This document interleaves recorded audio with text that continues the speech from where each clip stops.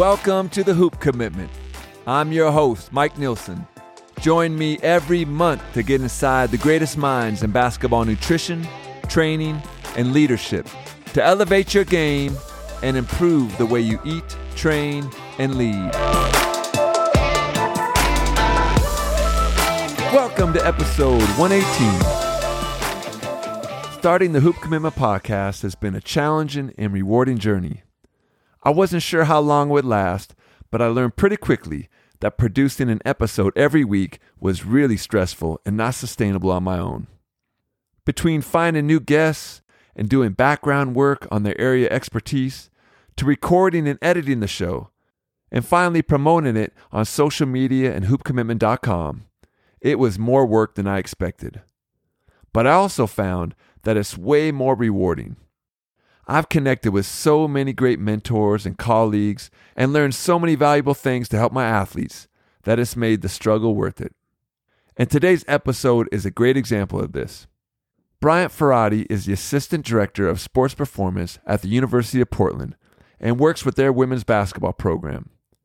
We've had some awesome battles over the last few years, going back and forth during the regular season and WCC tournament championships. And so this podcast was a great excuse to reach out to him and build our friendship. Bryant's mission is to cultivate curiosity through performance coaching, writing, and podcasting. Before joining the Portland Pilots staff, he had experience at Washington State, Kentucky, Iowa, UT Arlington, and the Minnesota Twins. Outside of coaching, Bryant writes a weekly newsletter, The Ferate 5, where he explores and shares something he's curious about in less than 5 minutes. He also has a podcast that focuses on health, sport, and lifestyle performance, which is what we're going to dive into today.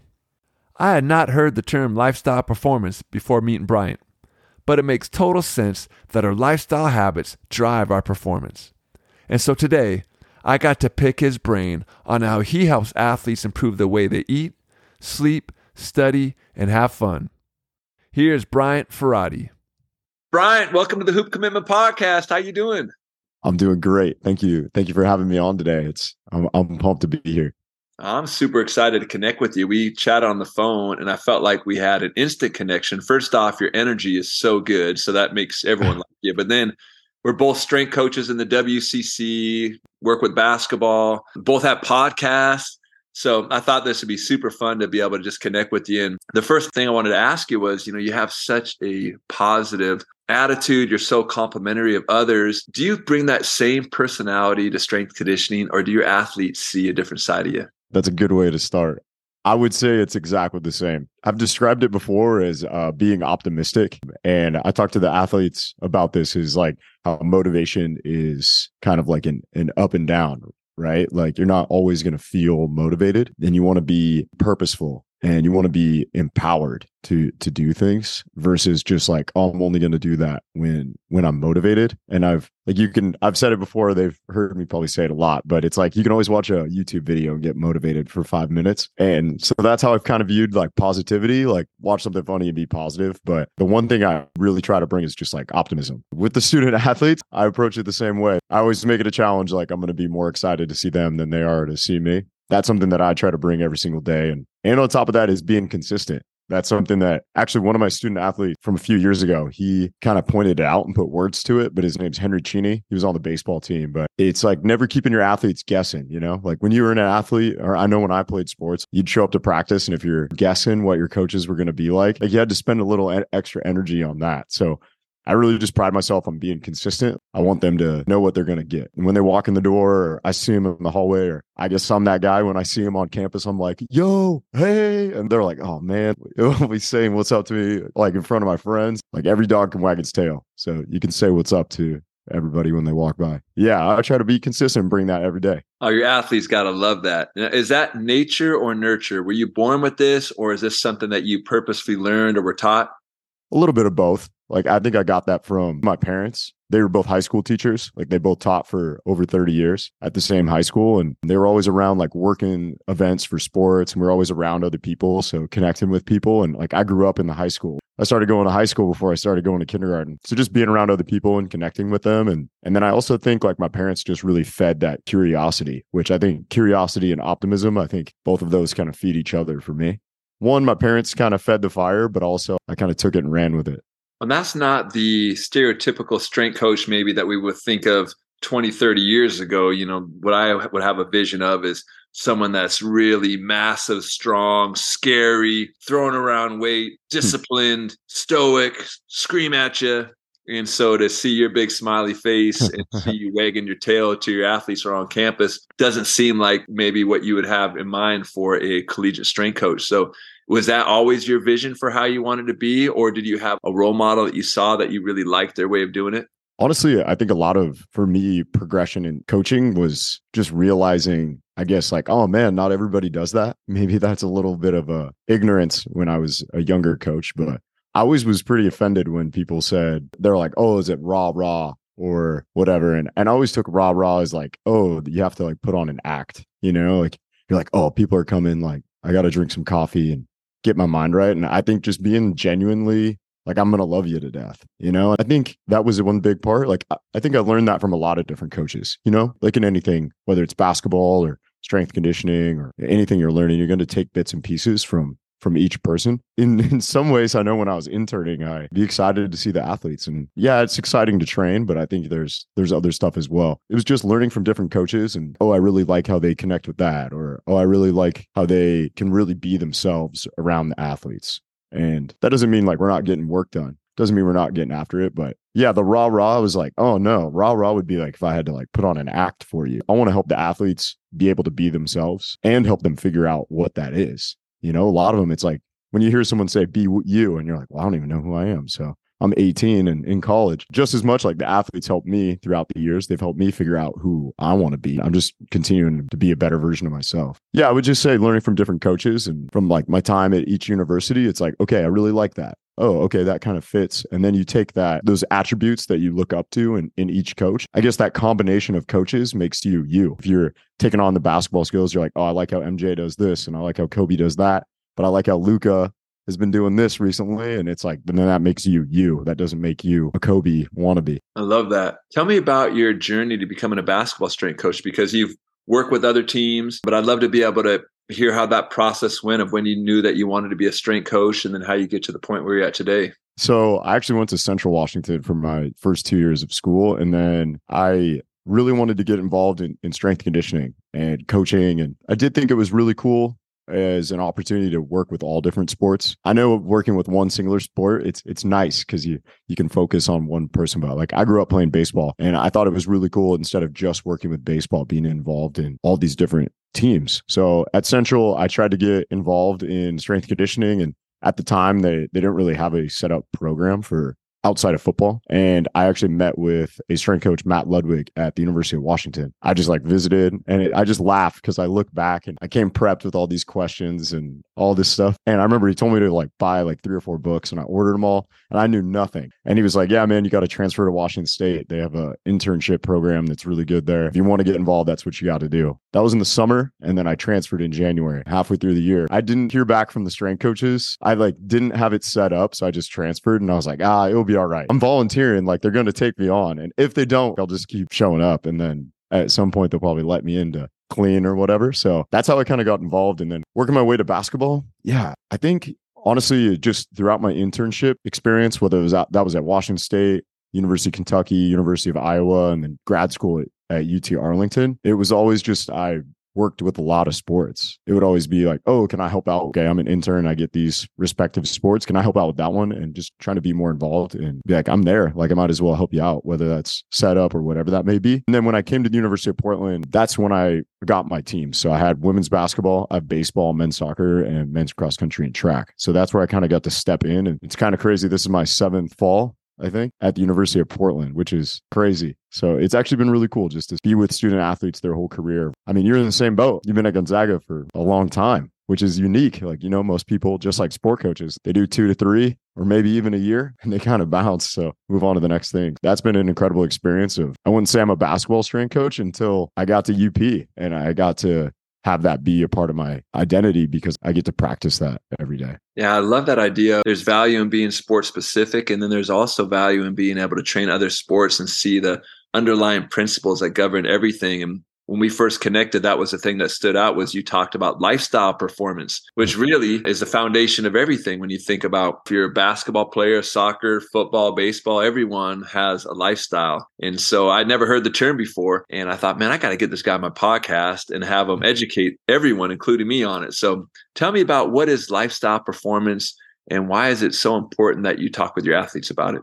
I guess the core principles of lifestyle performance, this just came from meeting with student athletes. So like you've probably experienced it as well. Just like a student athlete's like, hey, I don't know what to eat. Can I meet with you? Or they'd be like, hey, could we have it? It's called the Commons or the Pilot House where the student athletes get food. And they're like, can you just go with me? I don't know what to pick. And so lifestyle performance kind of came from that because, we get all excited. We have all this sweet training or you're trying to help like sport coaches modify training because it's midterms or it's finals week or the crazy schedule. You got like 3 or 4 games in 7 days. And then it slowly just became, I was like, wow, I keep talking about the same thing. No matter how much planning we do, student athletes aren't sleeping and they're not eating and taking care of what they do in life. Then it's like you're walking in with your phone on low battery mode already. Like that thing's popping up. You're like, oh, shoot. You start asking your buddy for a charger but that's with their bodies. So yeah, I think the first part was I just kept writing this stuff out for student athletes on their schedule. So I would print off their schedule and the core principles are sport,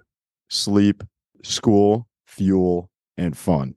One more time, it's sport, sleep, school, fuel, and fun. And then I just have them write that stuff out. So lifestyle performance is, I call it the when to what. So that's the first core principle of taking those 5. So you don't know what you're going to work on at practice if you don't know when practice is. So it's like, hey, what are we working on today? You're like, well, are we supposed to be there at noon or 7 p.m.? And it's like, well, if you don't know, then like practice is probably not going to go very well. So we started with that. So sitting down with a student athlete, even for the people listening, like you can do this for yourself. So you write out like, when do you have sport? When's your workouts? Like I know for women's basketball here, the girls will come in 20 to 30 minutes before almost every practice.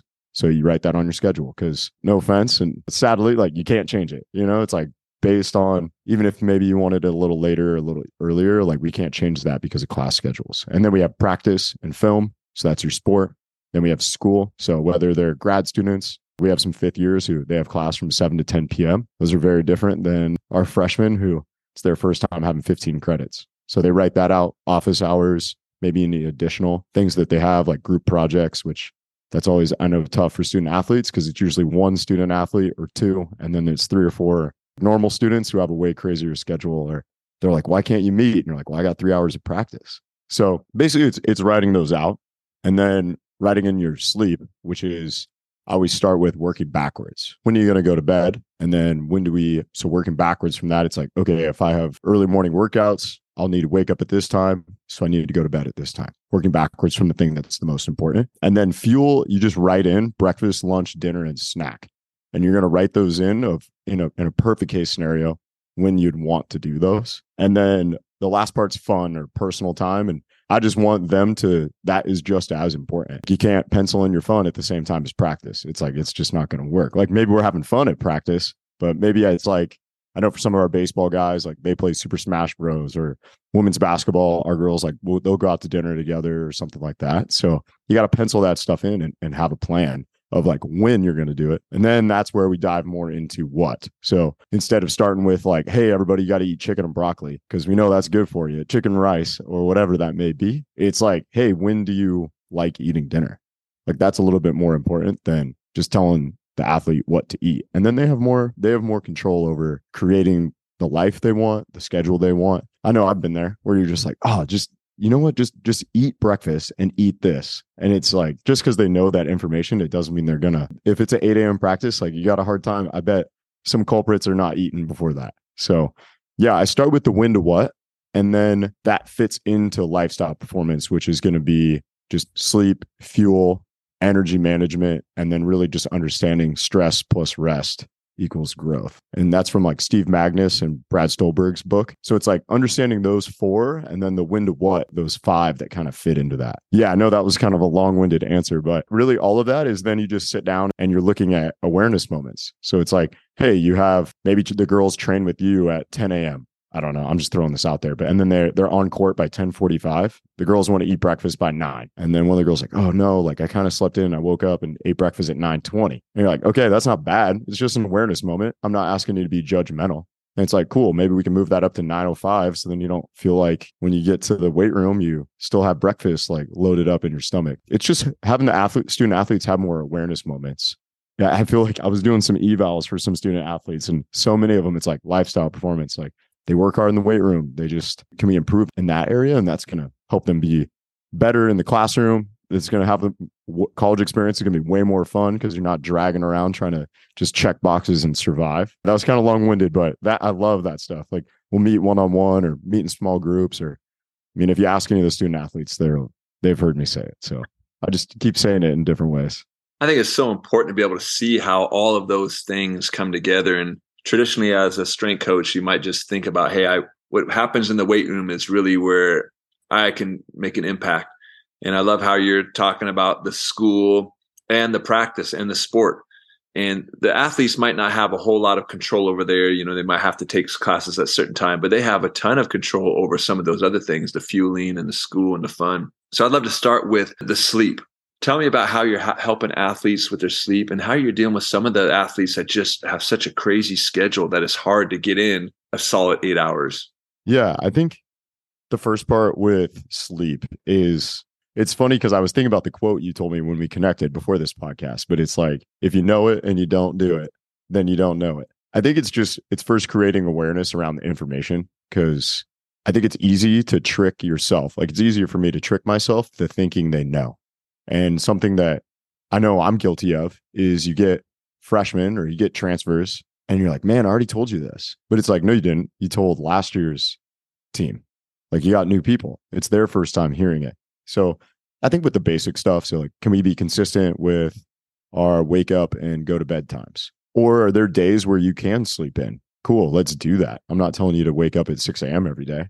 Just like, hey, I know sometimes maybe if you have a roommate, it's kind of tough. So can we turn on background noise? Can we get the room to 67 degrees? Can we make sure like you're not just like laying in bed? I know that's a big thing with freshmen is like they'll study in bed, they'll watch Netflix laying in bed, and then they're going to try to go to bed. And it's like, yo, that's not going to fly. Like you can do it. You're going to be tired. And then we're going to have to kind of figure this out. So I think it's just providing some information, but really with the sleep education and for any education, it's cultivating curiosity. I think like my yes moment is when someone's like, yo, I saw this TikTok and it said something about sleep and magnesium. Is that true? I was like, I don't know. Send it to me. And then like we talk about that at the beginning of weights. Just like, oh, who thinks this is real? Raise your hand. Okay. Or like we'll draw a line down the middle. We'll do this sometimes where it's like, all right, if you agree, get on this side. If you disagree, and then it's like, okay, why? Real quick. And it's not like we're taking 45 minutes. I think if you can get more curious about it, that's how you can start getting better. Because if you're curious, that means you're interested. Whether that's athletes asking to do an extra workout, or they're like, yo, hey, what should I do for breakfast? If they're asking those questions, just like anything as coaches, you know, like start hitting people up and asking questions, like you're probably going to learn something about it. So with the sleep, it's education. Then it's being like, okay, are you doing what you think you're doing? Like you said, you want to go to bed by 10:30, but like, let's look at your screen time. Or, hey, did you actually go to bed at 10:30? No, I stayed up till 11:30. It's like, okay, so where are we missing that? So then it's just awareness moments from there. And some of my cross country guys, they added me to recently we were comparing today, but they added me in an Aura Ring group. So that's been pretty funny of who gets the best sleep score. So how you holding up? Oh, they trained this morning and I was like, yo, you guys, did you see the group? And I crushed it. I got like 87. All their resting heart rates are way lower than mine. They're doing way more aerobic work than me. I mean, I'm running, but they got me beat on the resting heart rates. You wrote a really cool article. It was called Action versus Motion, and how only doing the thing is actually doing the thing. And that kind of reminds me of, I would say it as, if you know it and you don't do it, you don't know it. When we're talking about sleep, or I want to get into nutrition a little bit, sometimes I'll get caught up in studying, man, what's the optimal temperature for the room? Should I have the blackout curtains? And what's better, the Whoop band or the Aura Ring? And I could almost trick myself into thinking that I'm sleeping and I'm getting benefit out of doing all this research. And then I read your article. It was like, man, researching Aura Rings is not doing the thing. Only doing the thing is doing the thing. So I'd love to have you kind of break that down a little bit and then share maybe how you're helping your athletes with the nutrition and the sleep side of that. Maybe that hits the action versus motion or doing the thing. Maybe both those hit because I'm just so guilty of that as well. And it's a great reminder. Like one of my favorite podcasters, Chris Williamson, he read an essay on his podcast, but it was tweeting about the thing is not doing the thing. You know, there were a bunch of them, you know, tweeting about thing, texting your friend about the thing, whatever, this long list. And it came back to like doing the thing. The only thing doing the thing is doing the thing. James Clear summarized that really well, the author of Atomic Habits, where he talked about this difference between action and motion, where action gets you closer to your desired outcome. And motion is like the planning and the preparation, which some planning is good, but it's like when we trick ourselves into thinking it's getting us closer. You know, it's like, oh, I'm going to look up more facts. And it's like, are you teaching the athletes, or is your sleep getting better? Like, are you actually trying to do the thing? And it's like, if you stay up late reading Mac Walker's book, or you listen to a Huberman podcast till 1 a.m., it's like, you're not doing on sleep. It's like, you're not doing the thing and getting high quality sleep. So yeah, I just try to remind myself of that. Like, I know I'm guilty of that with like how we both share a love for podcasting. I've caught myself recently. I'll write out this list of people I want to hit up who I'm super curious about. I'm like, man, I would love to learn from you. I'd love to have you on the podcast. I'm like, oh, this is like an all-star game. Oh, this all-star lineup of all these people I want on. And then I'll ask myself, I'm like, did you hit anybody up? And it's like, oh, shoot. Like, I'm getting that. You get that dopamine kick. I think the easiest example to understand is like when you order a book on Amazon, it doesn't mean you read it, you know, but it feels good. And it's sweet when the Amazon guy knocks on the door and you're like, oh, look at this. You like rip it open, pull it out. You're like, look at this new book I got. And then I think we're all guilty of it. We have this nice little stack of like 3 to 5 books that you're like, yo, I'd love to sit down and read those. But then some reason you buy another book and now you got 6 on the stack. So it's just I think using that Amazon book metaphor is a good reminder for myself. I think just being genuine, like I'll tell the athletes that I'm like, yo, I'm so notorious for this. And then they're like, oh, dang, like he experiences it too. And then you talk to them like, hey, you guys keep talking to me about nutrition, but like, are we making progress? So I think it's just shining light on that of like, am I doing the thing or am I preparing to do the thing? The podcast is a lot more applicable, but for me right now, but it goes the same thing into lifestyle performance. I love Thich Nhat Hanh. He's one of my mentors. I just love every book he's read. Yeah. He's all about mindfulness and being present. And I'm washing dishes, listening to an audiobook of him. And I'm thinking I'm doing the thing because I'm listening to Thich Nhat Hanh. And he's saying, when you wash dishes, the purpose is to wash the dish. Be there mindfully. And the whole time I'm washing the dishes, I'm not washing the dishes. I'm listening to him. And I'm like, that is exactly what you're talking about, which is, I love mindfulness, and I'll be not mindful at all because I'm studying mindfulness instead of being mindful. Instead of being on a walk, and what are you doing? Well, I'm walking. I'm focusing on each step or my breath as I go through. I'm studying about how to be mindful instead of being mindful. And so that's what I get caught up in all the time. That's funny. It's like you're on a walk listening to a podcast about walking meditation. And it's like, yo, dude, just take your headphones out. I actually just tweeted about that. I use my Twitter in a way of like, it's more reminders to myself. And if like other people enjoy it, that's great. But like I just posted one that's so fitting. You just made me think about this. It was like, be aware it's a trap when you're listening to a podcast, because the power of a podcast is you can learn while your eyes are busy. If you're driving, you can learn. And that's one of the most like powerful things about a podcast, which I think is beautiful. You can learn while your eyes are busy. But then at the same time, like I tweeted, is like, don't be listening to a podcast and scrolling through Twitter. Like that doesn't make any sense. That's a reminder to me of like, oh shoot, I'm just looking for cheap dopamine. For some reason, I'm like, I need a hit of dopamine for some reason. Like, what's up? Okay, you don't know what's going on in the podcast. And I couldn't tell anyone what I just read on Twitter by doing both at the same time. But I love the walking meditation one. That's, the mindfulness of doing dishes is hilarious. One of my good friends is a coach on the women's team, and they went to Greece and Croatia for their summer tour. And he's a big podcaster. So we're always like, we're good for each other, but also bad for each other, because he's always like, did he listen to this one? And I'm like, did he listen to that one? And we have a long list of things to do. Well, he has a whole morning routine where he gets up and does things. So now he's in Greece. He's waking up early before the team to go on his walk, and he's listening to a podcast. And he's like, what am I doing? I'm listening to the podcast. I'm somewhere else, but I'm in Greece. Take the earphones out and don't be wherever the podcast is. Be right here and look at all of these hundreds and thousands of years old buildings and places. And yeah, it was just such a friendly reminder that sometimes I get so excited about learning how to live that I forget how to live. So true. I'm right there with you. I'm guilty of that. So tell me about the nutrition side, because this one is really good for me to hear, for parents, coaches that are listening, that have athletes that want to be able to make to the next level. I think sometimes we get caught up in what the magazines say or what they see on the internet or on social media about how strict you have to be with nutrition. And man, if you're having a French fry, then you're doing something bad to your body. And I think both of us would agree that food quality is important. But when I heard you speak, you were talking about lifestyle performance in a bigger picture, which is, man, when to what? So when are you going to eat? Probably going to depends on what a good meal is and what good food quality is. So could you give us a little overview of how you're coaching your athletes and what you're seeing with them as far as nutrition goes? Yeah, I think the first misconception is that some people are doing it perfectly. I think everyone's in the same boat of trying to figure it out and figure out what works for them. And then coming back to that, it's like, I think with the when to what, you first are like, okay, when do you need to eat breakfast in regards to training? So if we're talking about specifically with student athletes, and then it's like, once you know, let's say it's 8 a.m. Then for me, we have a nutritionist on staff that the athletes can meet with, which is more like one-on-one. They'll set that up, whether it's through Zoom or they'll meet on campus with them. I'm not necessarily prescribing, like I'm not prescribing anything. It's more just like educational content around, okay, you want to eat breakfast at 8 a.m. What do you think is healthy and what would you actually eat?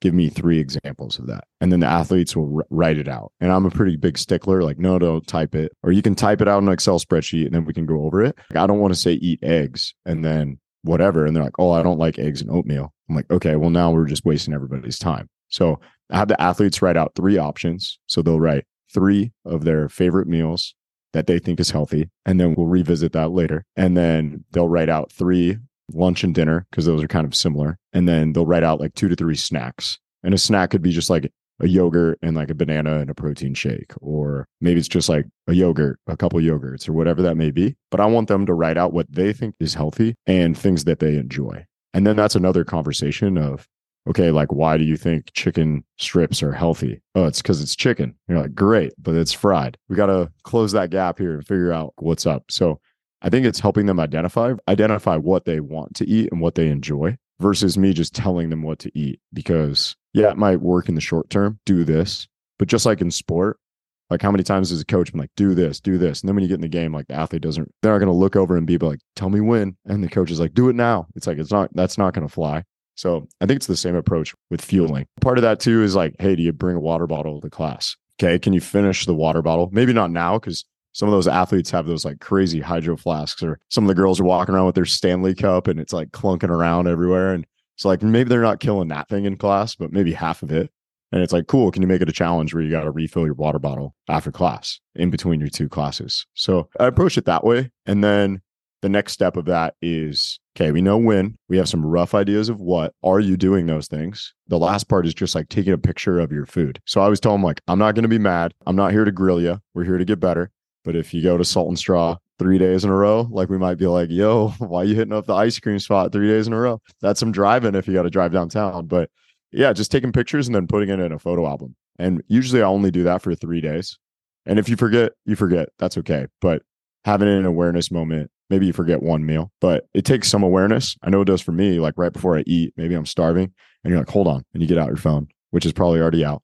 And then you take a picture of your food. And then we just review that, because then it timestamps it. So you know what day, you know what time. What do you think about this choice? Oh, like our team bought pizza one day. It's like, okay, like there's nothing we can do about that. Like, you're not going to say no to like a team provided meal. Maybe it's like some random, I don't know, someone's birthday or something. But for the most part, can we make good decisions? And then from like precision nutrition, we've heard like the 80-20 principle. I think it's also helping provide context around 80-20, because 80-20 is pretty difficult to do. 7 days a week, 3 meals, plus a couple snacks, like 25 and then whatever. And then 80% of that, it's like you get 3 cheat meals or whatever. Or not cheat. I don't like calling it that, but you get 3 misses. Like 80% is pretty high.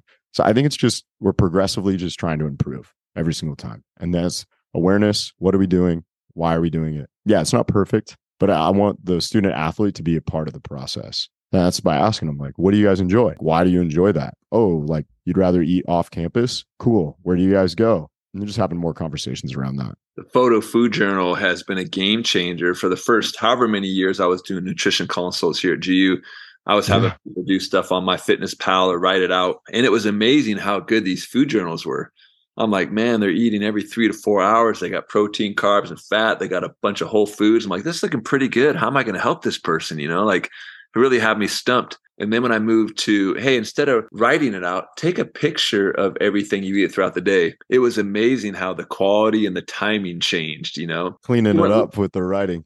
Oh yeah, they weren't lying, I think in their own mind, they're like, on a perfect day, this is what I would do. So I'm going to write it down. And what I realized is that there's no such thing as a perfect day. Oh man, today was kind of crazy. The norm is not the norm. There's always something that throws a wrench in it. Well, normally I eat at the dining center, but it was a friend's birthday, so we all went out to get pizza. Normally I have this snack, but I had a study group. And what you find with the photo journals is you really get the honest feedback of what's happening. And same thing is so nice because it's timestamped. Oh yeah, I have breakfast every morning at 7. But then when you have the timestamp, it's more like 9:30, and instead of having the oatmeal and eggs, you really had the sausage egg McMuffin. And so then it allows you to have those truer conversations. But yeah, that's funny that you do the same thing. Yeah, it's providing awareness of like, are you actually doing what you think you're doing? Because I think that's it. Like what you said, there's a little bit of that disconnect where you're like, oh man, like I never even realized that. In your mind, you think you're making the best decision, but I don't know. We've all been there. And I think that's another important part of like telling the student athletes, like, I'm not perfect. I'm working through it just like you guys, except you got to practice 2.5 hours. And like, I just got to get you ready to practice.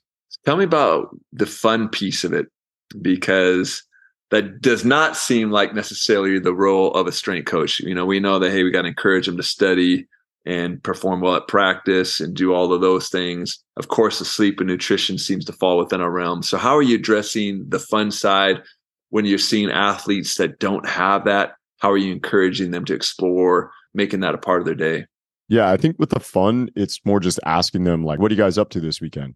Or what did you guys do this past weekend? And then I get kind of fired up when they're like, oh, nothing. I'm like, get out of here. Like, you guys are college students. Like, there's no way. I mean, maybe some of you just laid in bed all weekend. But I think with the fun, it's dependent on the individual too, Like some individuals, they want more like time on their own because you're around the team forever, But I think it's more just like asking what they're interested in. Goes back to curiosity. Like Wiley, he played soccer at Gonzaga, actually, and then been training with me. He transferred to Portland. We've just been like sending podcasts back and forth. I'm not planning out his fun for him, but I'm always like, yo, like, here, I'll send you this podcast. Send it. I'm like, yo, hey, like, what'd you learn? You got to teach me. And I'm sending him stuff like, hey, this looked good, but I haven't listened to it yet.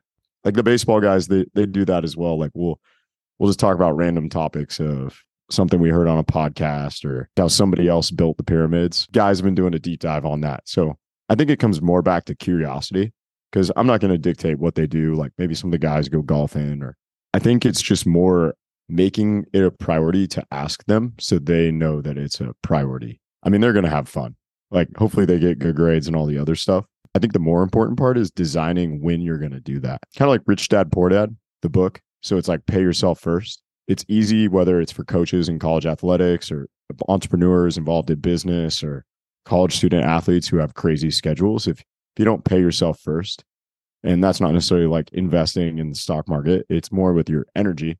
Like if you don't block out when you're going to have fun, someone's probably going to take that time from you. Not like a coach or us or whatever, but it's like someone's going to be like, oh, we have office hours. They're open these times. Can you meet at 7? You're like, yeah, sure. And then you're like, dang, that was my one free night where we didn't have practice or something like that. So I think it comes back more to just designing your day and what's your ideal day. When would you want to hang out with your friends?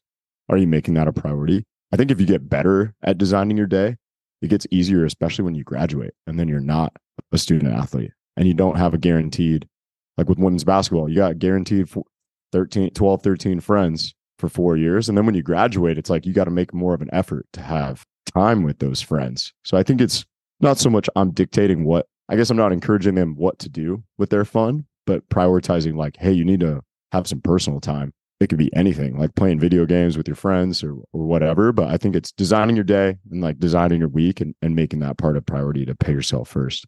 You seem super intentional with the way that you design your life. I heard you say that every action is a step towards who you want to be.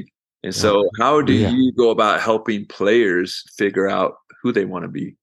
I think it's bringing it up in different ways because I can see it hits with some teams and it doesn't with others. It's almost like the teacher appears when the student is ready, or like that quote. Like, I'm not going to bat 1,000 with all my student athletes, but I think talking about who do you want to be, not just what do you want to do. Whether that's like student athletes, their goal is like, oh, I want to be on the all conference team. Dang, that's a pretty risky goal. You're basically putting your goal into other people's hands and statistics, versus your goal could be, I want to be the kind of person who goes and shoots for 30 minutes every day before practice. And that's who you are versus just what you do. I think that part's really important, is like, what's your to be list? I wasn't very good at it in college. I wouldn't say I'm world class at it right now, but it's something really important to me. And I think when student athletes start looking at things like that, it's like the game changes, especially like perfect case scenario. As some of the teams, I'm like I've been using this December 15th, which women's basketball, we actually fly out that day to play Stanford. And it is the official first day of winter break, which everybody loves. For sure, everyone will be done with finals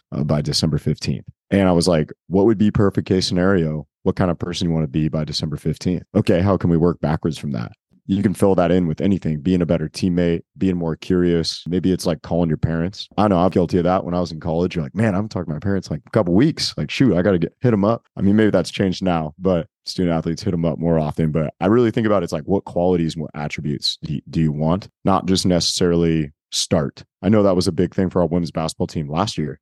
We talked about goals, and a lot of the girls were like, well, I want to start, and it would be great to win the championship. And I was like, well, you know what? Like, every team in the entire WCC conference, and actually every team in Division 1, Division 2, Division 3 probably has that goal. Every single girl. And the surprise, like every guy too. That's a lot of athletes. They all want to work hard, start, and win a championship. So I started diving into the James Clear stuff. It's really like, who are we becoming?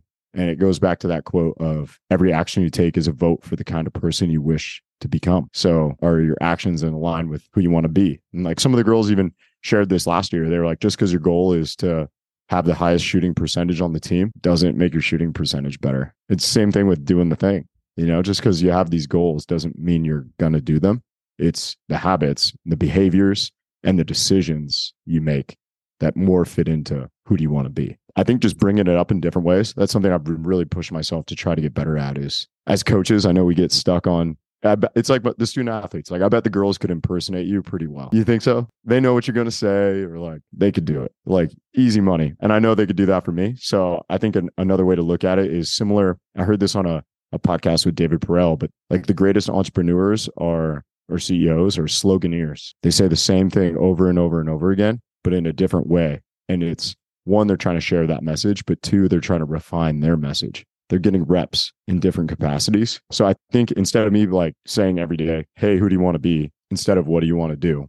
Write your to-be list instead of your to-do list. I just try to ask that in different ways. Or I propose like, who do you want to be working backwards from this? Or instead of telling them to be curious, I'm like, yo, did you guys hear about that dude that ran 4 miles every hour for 108 hours straight? Like, the guy ran 450 miles. And everyone's like, what? Where do you see this? I'm like, you didn't see it? Me being genuinely excited about that. Maybe that sprinkles a little like curiosity among the team. And they're like, oh, I got to go look that up. Or they come with something that is like totally, they're like, yo, did you hear about this? And I'm like, perfect. Like, they're getting more curious. And then cool, maybe they get more curious and towards the person they want to become. Yeah, I feel like I could just rant on that for a while. It's something that I think is just really important. It's the coolest part too, is it's going to make you better at your sport. It's not taken away from your sport. What are some of the things that are on your to-be list right now? Who do I want to be? Most recently, I wrote an article about Jesse Itzler, who he is a entrepreneur. He wrote the jingle for the New York Knicks a long time ago. And he started a company with like Marquee Jets, where you could rent out time on private jets. Now he's been popping off on social media, actually. And his wife is Sarah Blakely. She's the founder of Spanx. So she's a billionaire. Yeah, Jesse Itzler. Never met him, but he's an incredible human being. And I think it is really cool, his sense of urgency with time and planning and taking action, while also his ability to just play the long game, is such a unique, like, two polar opposites on the spectrum. If one of your friends or coworkers is like, oh yeah, I only played 10-year games, they're not very like urgent. If you're going to do hoop commitment for 10 years, you're not like telling your family, yo, I got to get a podcast out every day, every day. It's like, yo, I got 10 years to pump out episodes. But at the same time, you're relentless on planning those episodes weekly or monthly for Hoop Commitment. It's like that double-edged sword. And that is something that I really want to embody. That's like someone I want to be. Like, man, he's really good at doing the thing, taking action, but also like, man, the things he's doing, he's playing the long game. Like Jesse Itzler had this funny thing where he was like, yeah, I know LeBron James and like Steph and Klay Thompson and all those guys are way more athletic, but he's like, I know they're freaks. He's like, but I could beat them in an ultra marathon because I'm good at doing things for a really long time. And he's like, that's my wheelhouse, doing things for a long time. You can apply that to business and your life. But I said I think that's one thing that I'm really trying to embody and become. That's by doing it. So it's doing a better job of planning out my life. And it goes to the same thing, like practicing lifestyle design of what's my ideal day? What's my ideal week?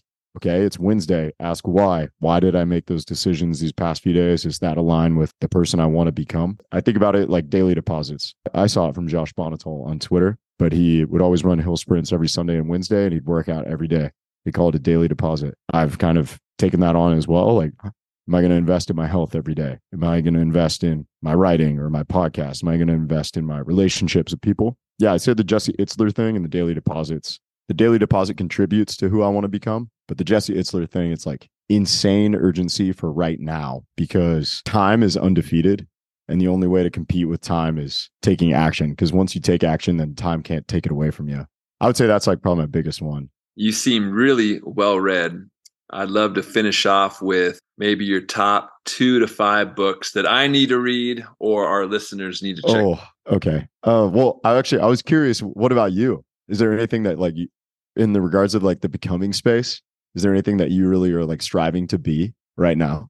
Well, I love interviewing people and learning from them because I think there's just so many different ways to look at life. And so I'm really just genuinely curious about how you see the becoming and how you see the lifestyle performance. I think maybe just my love of Thich Nhat Hanh is almost like maybe not becoming, but just being, because right now I'm in this really cool space for so many years. It was always rich dad, poor dad. How do I grow? How do I build a real estate empire? How do I build a business? How do we do all these things? My whole basketball career was how do you become the player I want to be? Now I just have this awesome schedule that I really love being a part of Gonzaga, and I love the business that I have. I got great business partners. And so all of those things I searched for and was striving for, I have. And then now I have these 3 awesome kids and a wife. And so maybe I still want to become, because I have weekly appointments with the friends, people that are really helping me become a better father, husband. So maybe that is the becoming, but almost like, but I'm already that person. I'm already that person that loves my kids and loves my wife. And so maybe it's just learning new techniques and practicing more the things that I know that are really important. So I think there's a time and place for the striving. And then maybe right now I'm at this place of like, man, how do I just really enjoy the moment? And not try and be and do more, but sit here with the kids and enjoy it more, 100%. Because a part of becoming or being is also being present.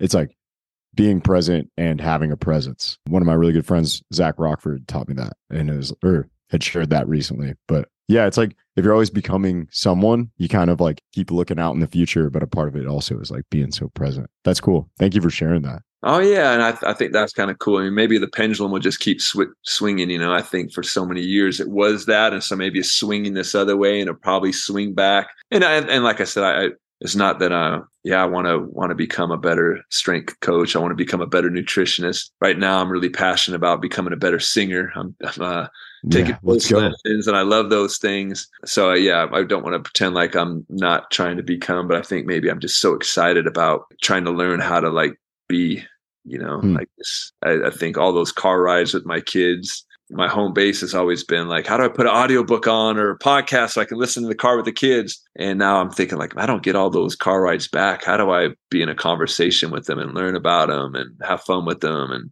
my wife is so good at that. The difference between a car ride when she's in it versus when she's not in it is amazing. When she's in it, the kids are full of all these cool stories and laughter and gossip and all this life. And then when she's not in it, it's definitely a little more music, a little more quiet time. And so I'm really trying to learn from her, like, man, how do you just capitalize on this moment and just be with the family? So yeah, I she's love it. genius at it. I love that you said that. That reminds me of Bill Perkins. He wrote the book Die with Zero. It's about basically like your life is the sum of your experiences. But I'll this part will be quick. But he said, I don't have kids, but I really loved this part. And he said like car rides are the cheat code to spending time with your kids, especially as they get older. When they're like 14, they're like, oh, like you're not cool anymore. Like I'm gonna go hang out with my friends. And he would say like his kids would be like, oh, I'm going to my friend's house. He goes, perfect, I'll give you a ride. Or like, oh, we're doing something with my friends. I need to get picked up late. He's like, oh, I got you. And it was his cheat code to like, I'm hanging out with you, which I always thought was sweet. So that was cool that you shared that. My friend Jordan, basketball coach, turned me on to that book, and it was a game changer for me because it was. Oh, you've read it?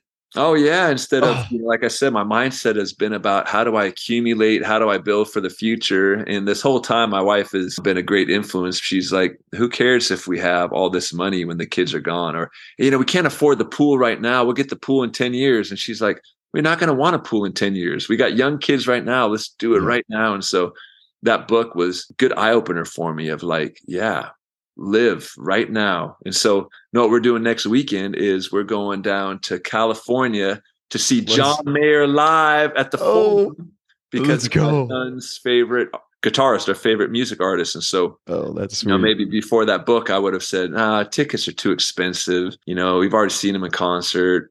There's always a reason not to do it. And then I read that book and I'm like, what else am I going to spend my money on? And in 30 years, I'm going to be so mad I didn't take my little teenage boy down to see John Mayer. And so we're just doing it. Yeah. Or in 30 years when your son's like, yo, dad, remember when we went to see John Mayer?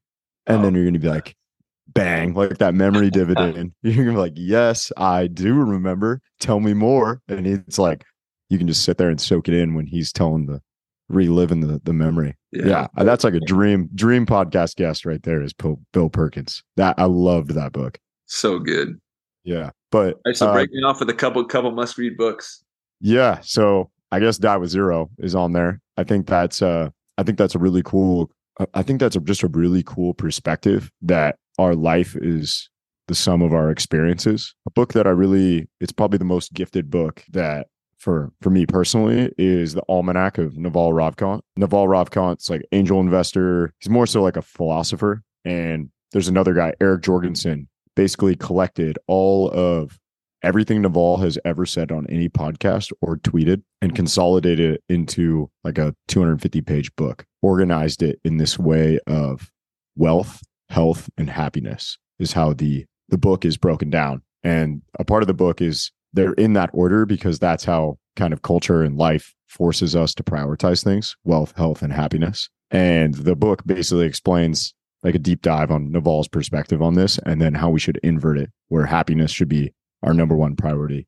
And happiness is like a large umbrella. It's not just like walking around with a pep in your step, but like internal happiness. There's a thing Naval talks about is people want peace of mind, but really what they mean is they want peace from mind, like that the voice is like chatter and chatter, chatter. And it's like, you just want peace from that and being able to be present. And that is probably one of my most gifted books. It's hit some people in an incredible way. And other people like I don't know, but I don't know how the people are saying, I don't know. Cause that was actually a book. I don't do it as much anymore cause having some other books in there, but that book I carried in my backpack for 2 years. Like after I finished it, I would just open, cause you can open it to any page and just jump in and there's like a snippet. Like another thing they talk about is leverage, which is instead of trading your time one for one, how can you maybe build once and sell twice? Similar to like a podcast, like it's going to take us an hour to record this awesome conversation. But then the cool part is podcasting has infinite leverage. People can listen to this podcast tomorrow or whenever it's posted, and they can also listen to it to a year. Like how I checked out some of your old episodes, like a goal versus a commitment. Like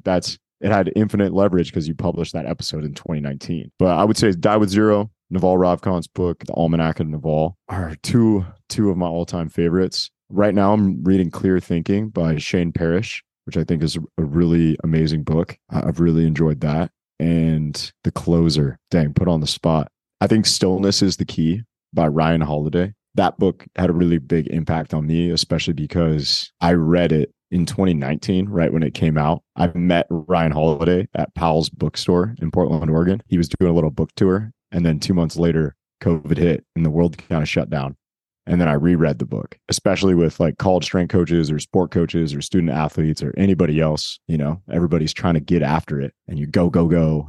You got to do this and you got to do that. Stillness is the key. It's crazy how much better you are when you use stillness. You're like way more efficient. Kind of like that Abraham Lincoln quote. You know, it's like if he had 8 hours to cut down a tree, he'd spend 6 hours sharpening the axe. That's a good summary of that book. So I would recommend those. Stillness is the Key by Ryan Holiday, Clear Thinking by Shane Parrish, The Almanac by Naval Ravikant by Eric Jorgensen, and Die with Zero, Bill Perkins. I love it. Okay, we'll have to go round 2 after I read a couple of those books. I'm going to have to catch up. Oh, yeah.